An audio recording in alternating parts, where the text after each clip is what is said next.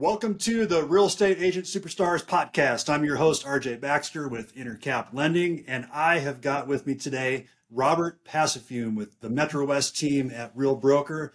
Robert's a powerhouse agent, and he's got some really interesting niches and stories from his career in real estate. He specializes, or one of the things he does is the divorce niche, which is really interesting. So we're going to talk about that. And he also was really involved back during the housing crisis and still to this day with the REO market. So we're going to talk a little bit about that as well. So welcome to the show, Robert. Appreciate you being on. Thanks, RJ. I appreciate you having me as well. I'm pretty excited to be here. Thanks. Awesome. Yeah. So tell us a little bit more about yourself. You've been in the business for a while now. Is that right? When did you start? Started back in 2002, so about 21 years. Yeah. Okay. Started out in origination, so with a subsidiary of AmeriQuest. So that's what I started out. Yeah. I was about 22 years old. So I started out with that. Went to an individual brokerage, and then because the refi boom completely shut off in 2003, moved into the REO foreclosure capacity, and that just spiraled into what you see today. Okay. Yeah, very interesting. So yeah, I remember AmeriQuest back in the day. Yes, I had been with their subsidiary, which was Town and Country Credit. I think a year or two after they took on the main sponsor for the Super Bowl. And Okay. yeah, it Yeah. was only a couple of years that they held that sponsorship, and then kind of everything started to happen, and Right. AmeriQuest kind of fizzled out as quickly as they came to be. Yeah. Totally. So then just explain to me how the exodus happened to go into the REO space and to become a realtor ultimately. So in the REO space, that was happenstance. It was really just because REO companies at the time that disposed of assets, bank-owned assets on a national level, were just growing exponentially because everybody's default, everybody being most of the large banks, had a large default portfolio that just continued to get larger and larger. So they were hiring anybody they could, and then would just train people in REO. I'd have to say, that was my main experience that kind of started getting me to, I guess, continue my career in real estate. And not only that, I mean, the REO experience itself has taught me so many things that I feel I've brought to my profession today and how I handle business. It's what also drove me to be the agent I am today. When I was in REO, I was fortunate enough to help dispose of 2,500 assets, homes across the nation in about the 13 years I worked in that capacity. And with that, you get to learn a lot about the way different states do real estate, the way different real estate agents do different real estate. So it definitely taught me a lot. Like I had mentioned previously, one of the biggest things was when problems arise, which oftentimes they really do when homes are left vacant in certain cities and states, there were always constant problems. And with those problems came, something that had to be fixed, something that had to be resolved, whatever the case may be.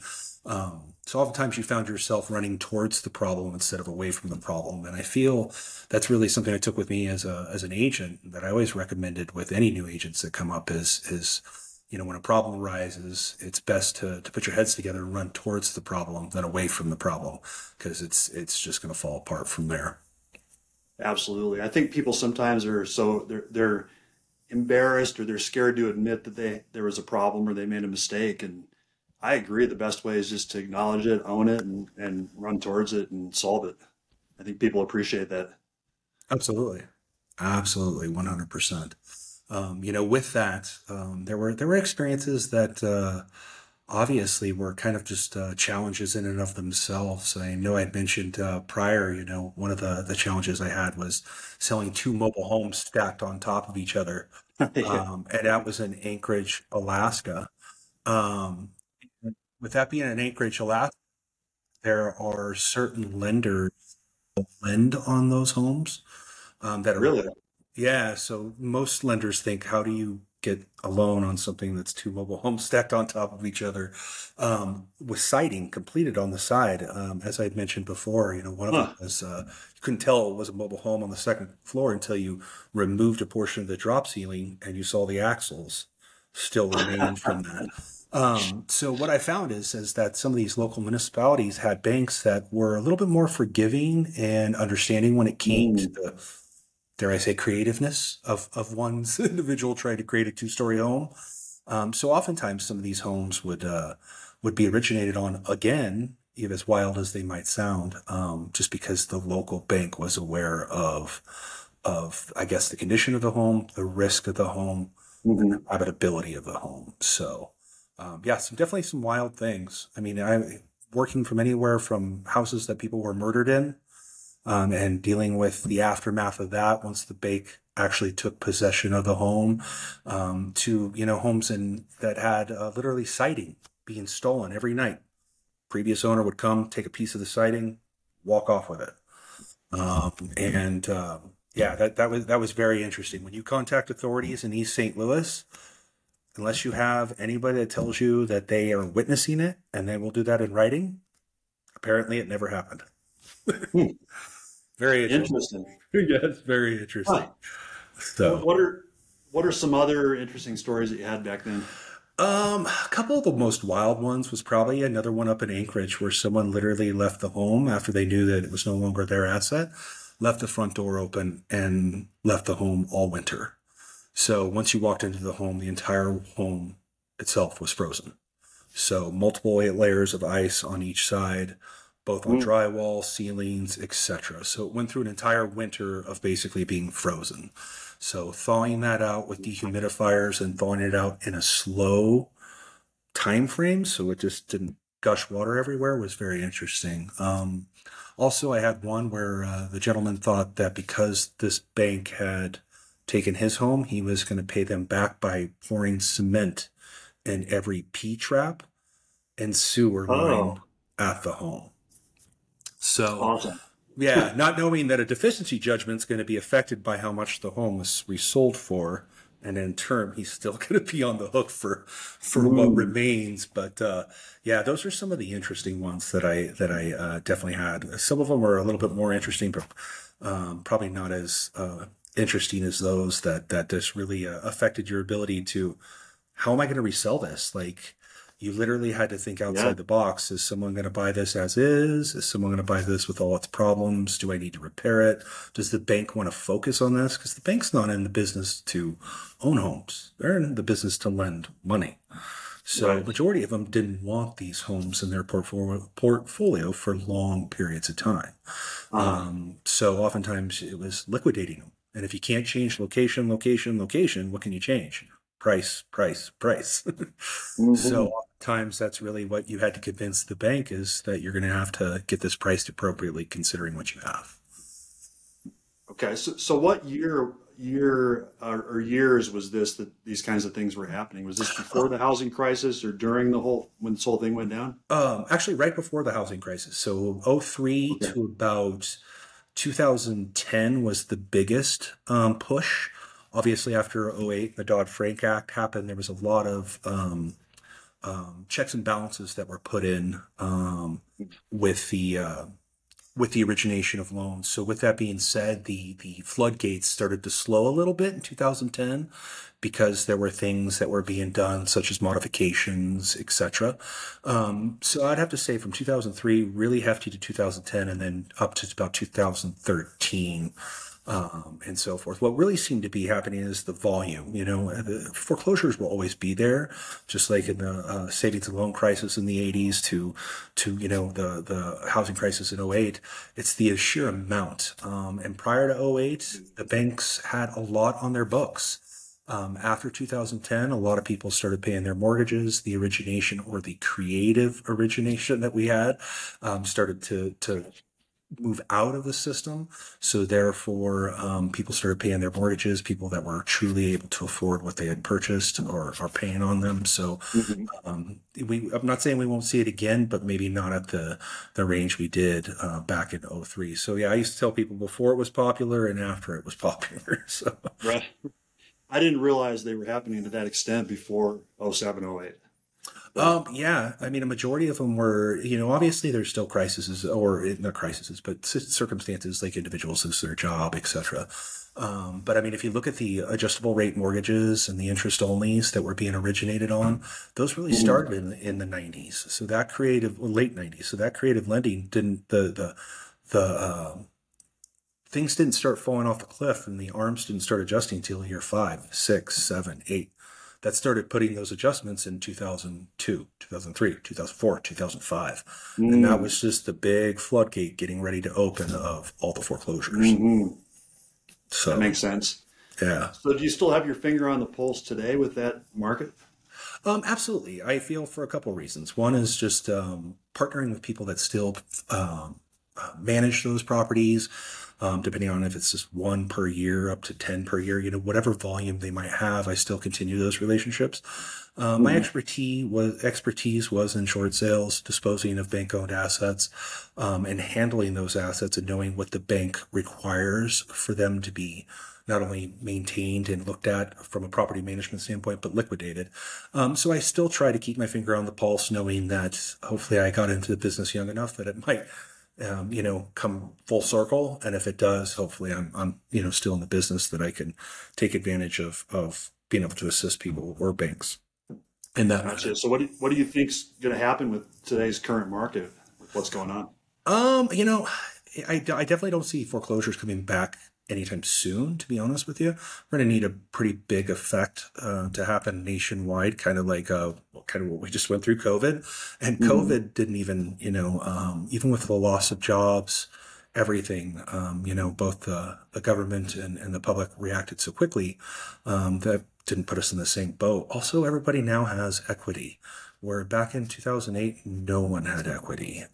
So I just feel there's more equity in the market now, that if this happens, it's not going to be for a while. And let's not forget that the new builders are still not at the pace they're supposed to be for building enough for as many as people are now becoming homeowners. I mean, even if we look at millennials, if as soon as they turn around 30, 32, they're buying. And if we don't have enough homes, it's still going to just create that supply and demand problem, which seems to be hindering a lot of markets across the nation. So I still feel until we break out of that logjam and there's enough inventory out there, I have to say that demand or that drive in pricing is still going to be there. I mean, shoot, we're at 7.5% rates now and still helping buyers. It's just that listings right now are taking forever. So I think it's still there, but I think it's quite healthy. Totally. It's much more healthy than it was a couple years ago. And you're probably seeing this too, but it seems like houses that are priced right we're seeing multiple offers. They're getting bid up. So those types of houses are moving pretty well, like well-done houses that are priced competitively. Absolutely. When I sit down at a listing appointment now, I have that discussion with individuals that, hey, the average days on market in your current neighborhood is 30 to 45 days. So consider yourself lucky if getting any type of, significant traction or action prior to that. But if it's priced appropriately and it's show ready, and it's marketed appropriately, good pictures, not iPhone pictures, making sure the home is, if it's not staged, at least it's staged with what the owner has still in the home. Homes can sell in over a weekend. Especially if they're in desirable neighborhoods. I was fortunate enough to have $1 million listing in Todd Creek up here on the north side of town. Again, average days of market were 41 in Brighton, and I got it under contract in 4 days, priced over $1 million. But that home in Todd Creek, people literally look at those developments year over year, waiting for a home to come up so they can purchase it. So with those highly desirable locations, and like you said, priced right, priced appropriately, and show ready, it's going to sell. Yeah, absolutely. So how did you, like someone listening to this might be thinking, this REO business, is this something that I could get into? Is this something that's a niche that people could get into these days, or is there just not enough activity there? That's a great question. I have a lot of new individuals that come through our team looking to try to, basically capitalize on what they hear with the doom and gloom in the news. Um, I still think it's a niche that people can be going towards, but they just have to realize how long they may wait. You have to Mhm. understand the market. I try to explain to other individuals. If you don't see the people that are experienced in REO going after the REO clients, there's probably a reason because there's not enough inventory for anybody to flourish in that. But Mhm. being prepared is a different story. Sometimes I feel like all the people that were capitalizing on whether it be the foreclosures and the wave of those, I feel like they got built those partnerships before everything broke, before the dam Mhm. let go.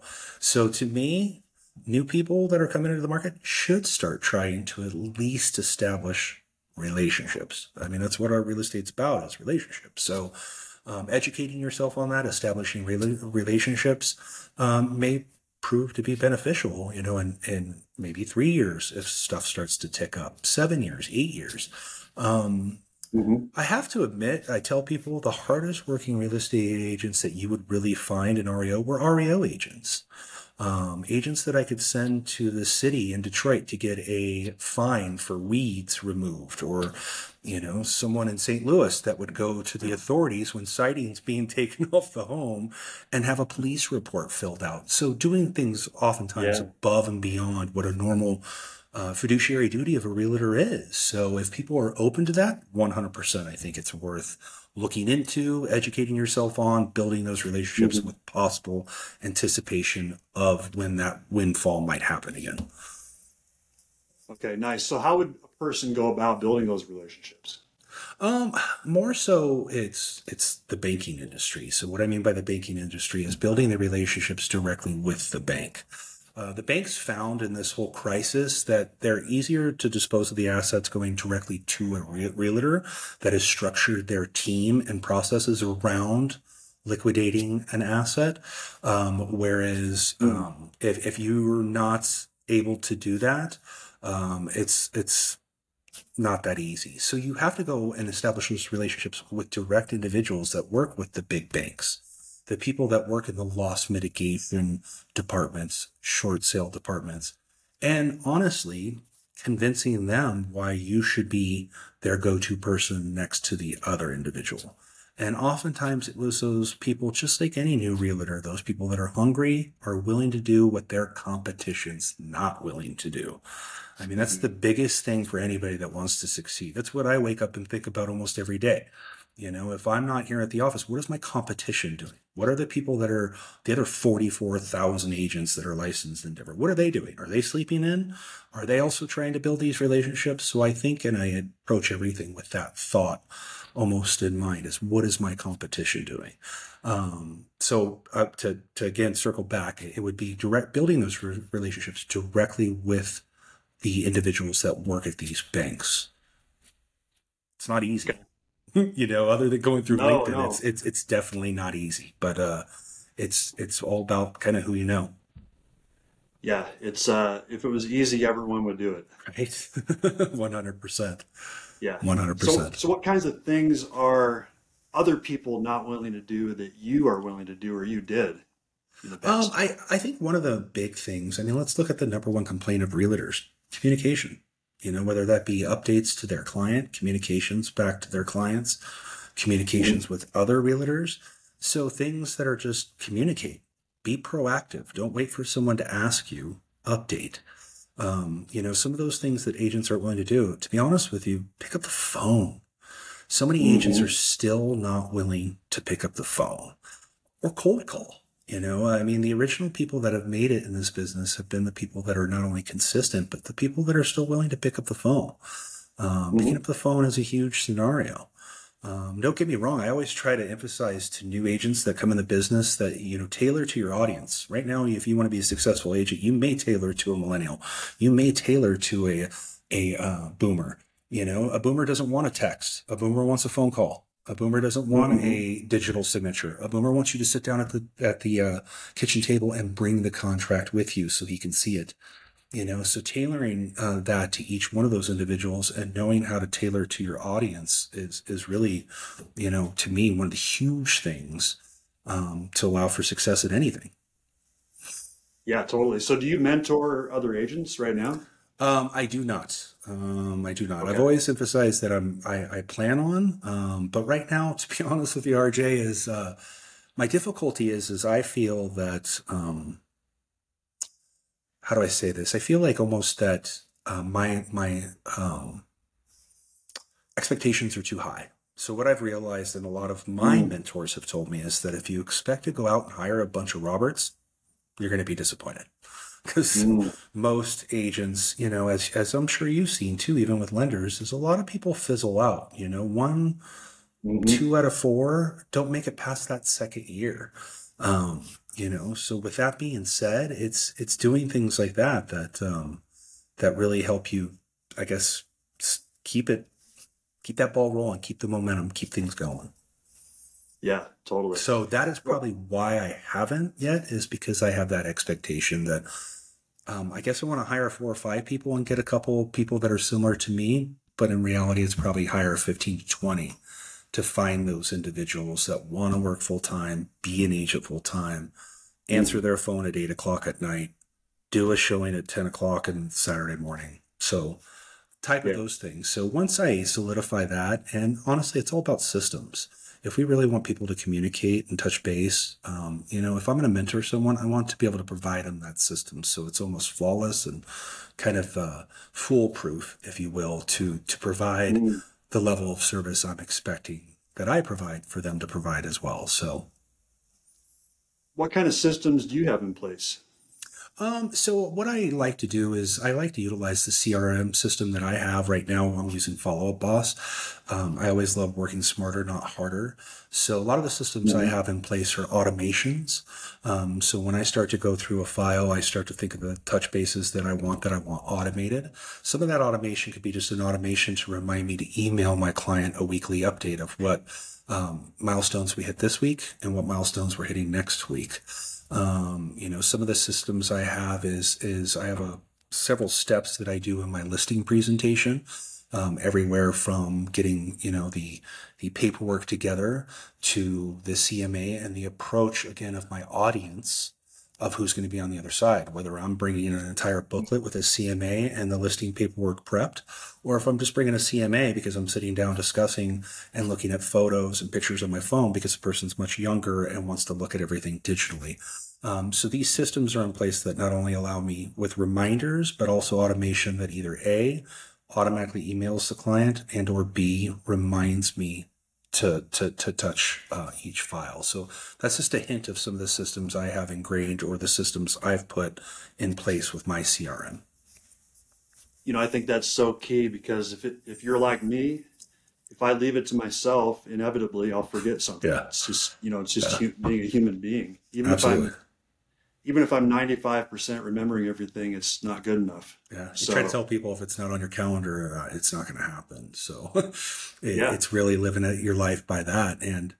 And with that automation comes honoring that calendar. If something comes up and says, hey, send this person this, one of the next things I put in with the system is my past client follow up.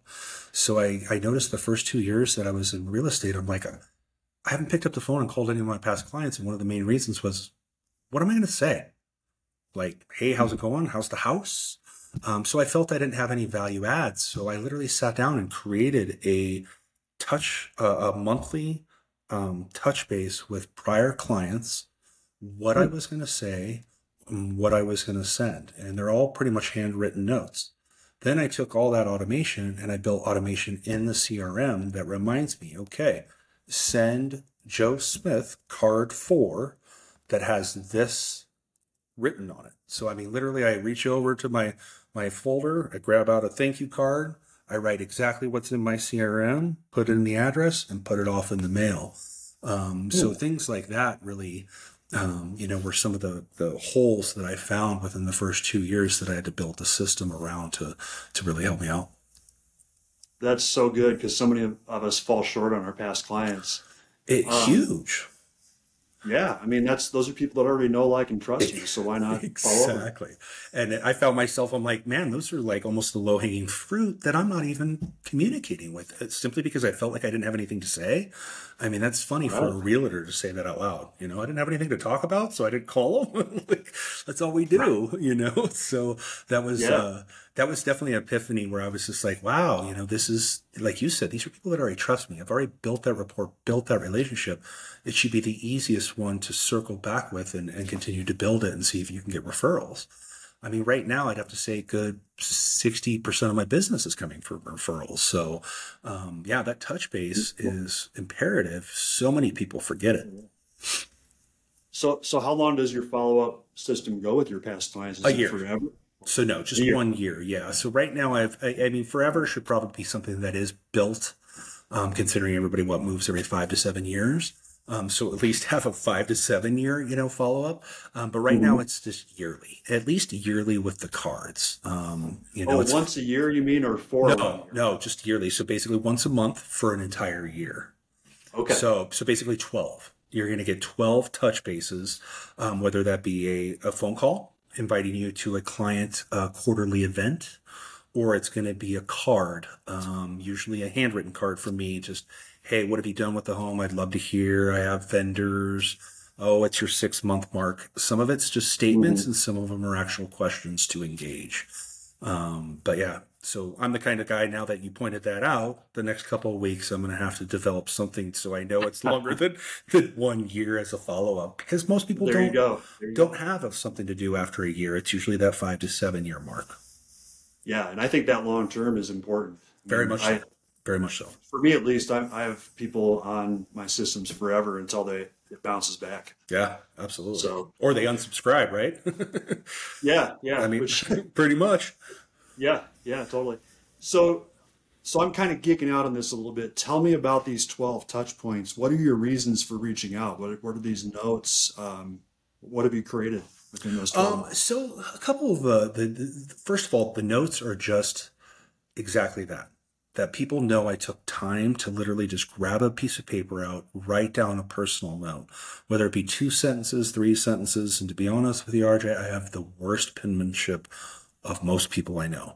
So Perfect. I know they know it comes from me, because it's usually doesn't look like, it looks like someone wrote it in high school. So some of the touch bases are simply just, hey, the first one is kind of a humor one. I say, hey, you've had 30 days to test drive this home. Do you like it? Or should we sell this one and find you another? Some of it is just literal comedic. Hey, don't forget about me. I think the second month is, hey, I hope you're now getting settled into your home. Have you made any changes? I'd love to hear about them. By the way, have some lunch on me. And oftentimes I'll include like a Subway card, a Chick-fil-A card. And then one of them says, I ask a few questions if you need vendors. And then I say, hey, enjoy a coffee on me. And it has a Starbucks card. So basically it's just checking in to stay top of mind. Some of it might be a little bit of humor. Some of it might be, hey, what have you done? I'd love to hear, to continue to engage with you. If you've taken down a wall, if you painted a room, put in carpet, whatever the case may be, I'd love to hear about it. And then wherever it falls, they should be invited to a quarterly event that I do with my clients. I usually try to do a quarterly happy hour, lunch, whatever the case may be. So that's usually coincides with the 4 phone calls. So everything else is a note, but the 4 phone calls are, hey, RJ, I'd love to invite you to my quarterly event that I'm going to hold at the Lazy Dog. I'm inviting all my prior clients for this quarter. Love to have you and your wife, or whatever the case may be. So those were the steps really that were just to stay in front of them. I didn't feel like the questions of what you would ask someone, maybe in year 3, 4, or 5, because then you might be able to spur some thought of, hey, maybe we need a bigger den. We need a bigger kitchen. We need a bigger this. And then that discussion starts getting had. And guess who created that discussion?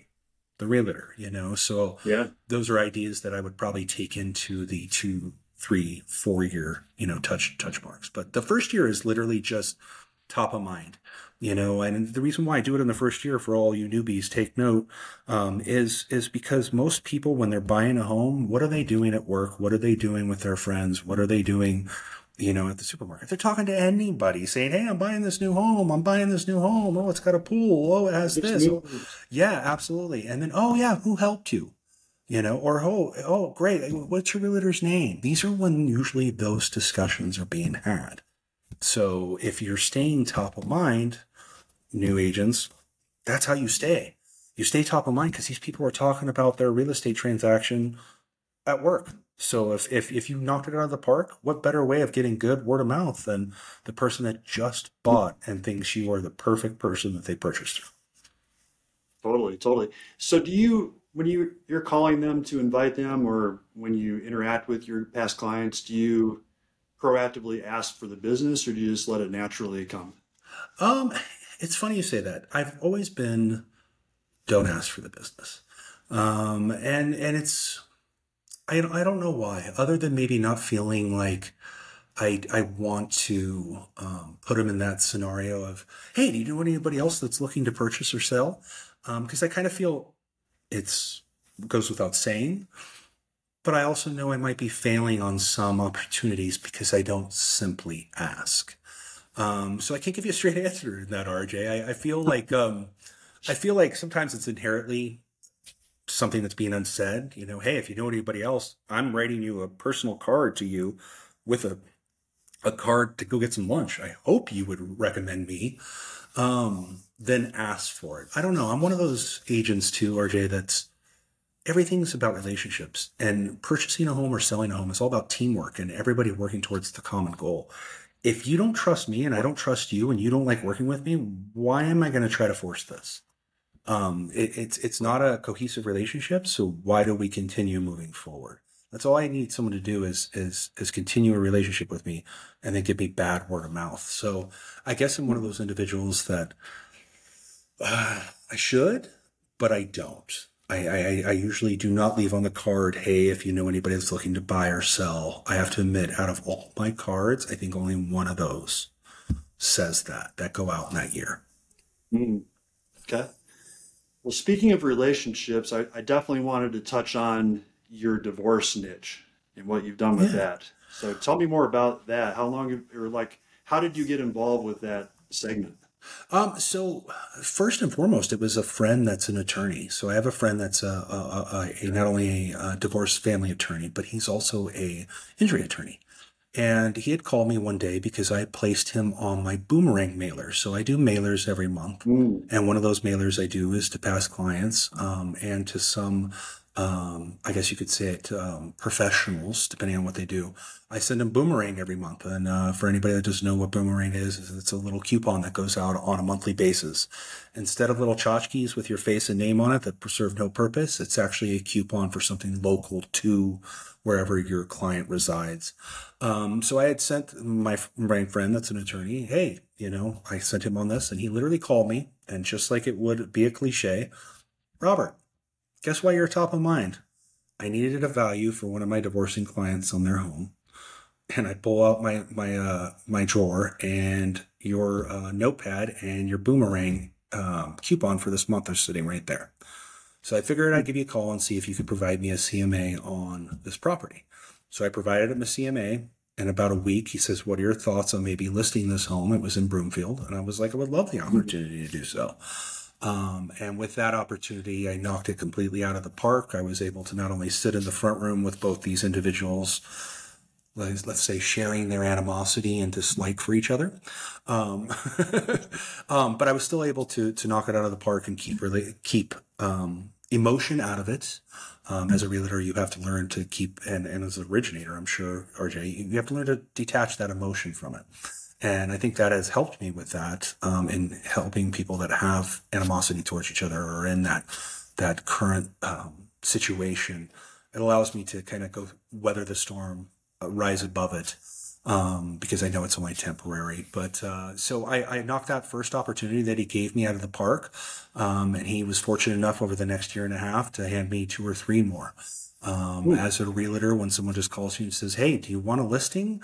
This is kind of where you're like, yeah, how do I replicate this? How do I make sure my right. phone rings more with these opportunities? So just making sure you knock it out of the park each time you do it. I think one of the ways to knock it out of the park, and what that means is with a divorce attorney, the less they have to interact with the client, the more you just handle Hmm. it, the better. So attorneys like people making their job easier. So, if you somehow create a great rapport and great relationship that there's less phone calls from their clients to them, I think you're boding well and doing well with the transaction. Right, right. So have you sought out other divorce attorneys since then? Great question. So yes, so a couple of things. The first thing was this has probably been over the last 2 years, so I knew this year was going to be a little bit slower. So with that being said, I took my attorney friend to lunch the last month of the year, and literally said, "Hey, what I've been doing for you, I want to scale, and I want to scale this with more attorneys. I want to know, what's a good approach. You're an attorney yourself. Are pop buys with a cake, pop buys with a lunch coupon, are they going to be received well? Should I continue to send out boomerangs? Whatever the case may be." So he gave me a few ideas. Not only that, he gave me about 10 referrals that were attorneys that he knows that are local here on the north side of town. So I immediately started putting them on my boomerang. I started sending them just touch base letters. "Hey, my name's Robert," introducing myself. This is, I'd love to maybe bend your ear, take you to lunch and tell you how I might be able to make your divorce, situations easier. For the first couple of months of the year, it was only about 10 to 12 attorneys that I really built this campaign around. And then now I've purchased a list of about 100, 150 here on the north side of town. Because I feel, just like people, it's a numbers game. So if I'm going to go towards the divorce attorneys, I can't just market to 10. If I market to 10 and the conversion rate's 10%, that means 1 out of 10. So I need to market to 100. So Right. I'm really starting to scale that, and part of the scaling will be just putting them in boomerang. Now that boomerang has different slogans and different statements. Divorce specialist, let me make your divorce client's job easier, whatever the case may be. It's all tailored to the divorce attorney. So when I log in, I have a consumer boomerang account and I have a divorce attorney boomerang account.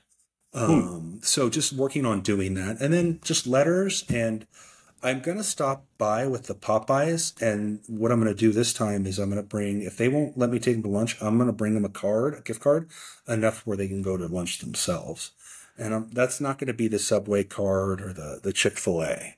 That's probably going to be like, a $30 or $40 gift certificate, or even 50 to maybe Red Lobster. So they remember, So that's been this year's, you could say, scaling portion, is taking that USP and amplifying it, basically trying to take it to the masses.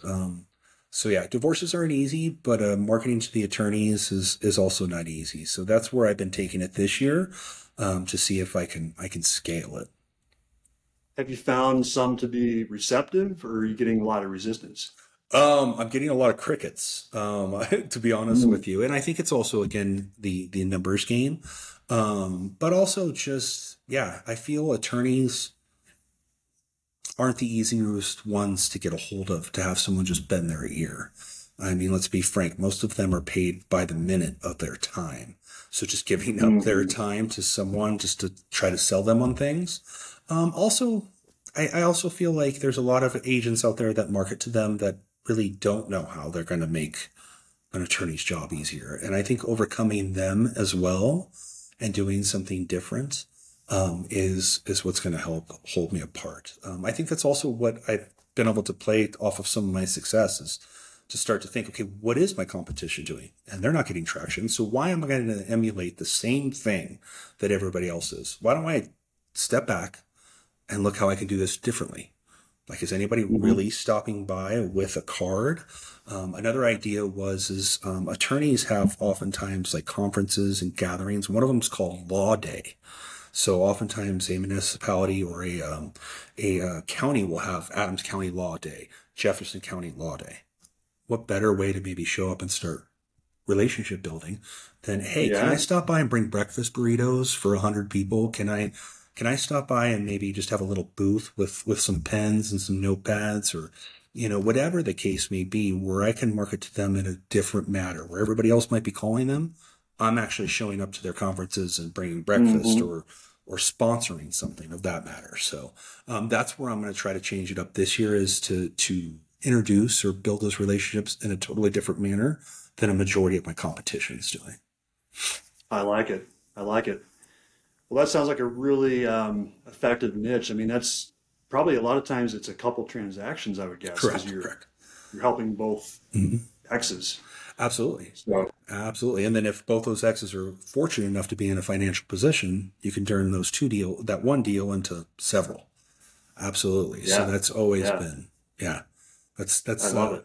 the end goal, if you will. Yeah, yeah, So, nice. Well, what are some other words of advice you'd have for newer agents or agents looking for some new ideas?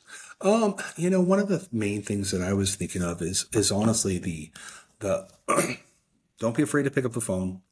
Communication is key. The biggest complaint that we have against realtors is, again, we don't communicate. So Mhm. oftentimes just shooting an email, making a phone call is going to differentiate you from everybody else. And then the other two things are, again, what I've already talked about is literally, what is my competition doing? If they don't have the willingness to pick up the phone and cold call, if they don't have the willingness to circle prospect a listing that they were fortunate enough to get, if they don't have that, then you need to be that person if they're not doing it. And then tailor to responsibilities, or excuse me, to personalities, not responsibilities. Lastly, tailor to personalities. I see so many people that offer a certain product or level of service and feel that it tailors to everyone when it really doesn't. I try to explain to some of the new agents that have come through that you're going to have to bring a totally different listing presentation for someone that's bought and sold 4 homes than someone that is selling their first home. You need to have a different listing presentation if the person's 24 years old and lives in Wash Park, or if the person's 65 years old, lives in Broomfield and has owned 4 homes.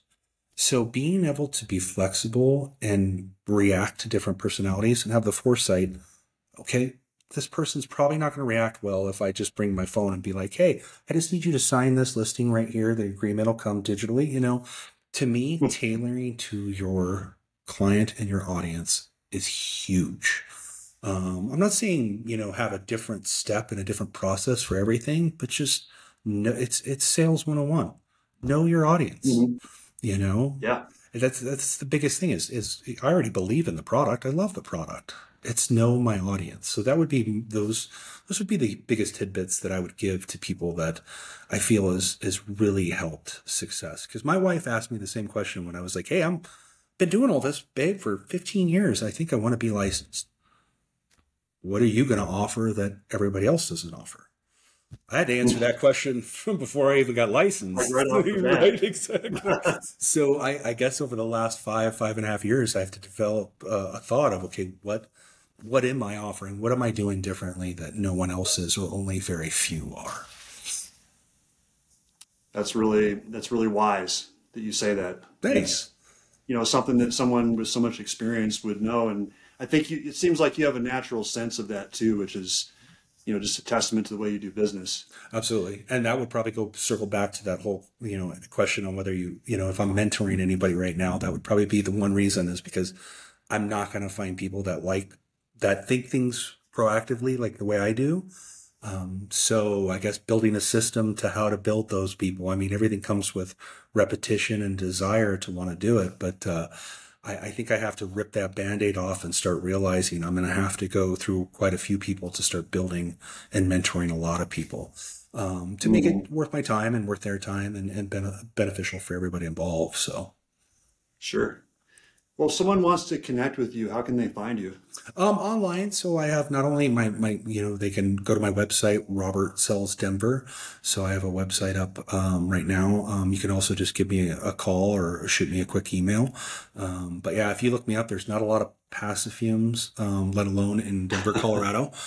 So if you're fortunate enough to be able to remember every letter of my name, you'll find me really quick on a quick Google search. But Okay, I'm sure. but yeah, that's how you can reach out to me or give me a quick call. Okay, awesome. Well, thank you so much for taking the time to join us today. I really appreciate it, Robert. Absolutely, RJ. Thanks so much for having me, man. I really appreciated this. This was cool. Awesome. Well, for all you listeners out there, please subscribe to the show. Give us a 5-star review if you're so inclined, and we really appreciate you listening. And once again, my name is RJ Baxter with Robert Passafiume, and you have a great rest of your day. Thank you.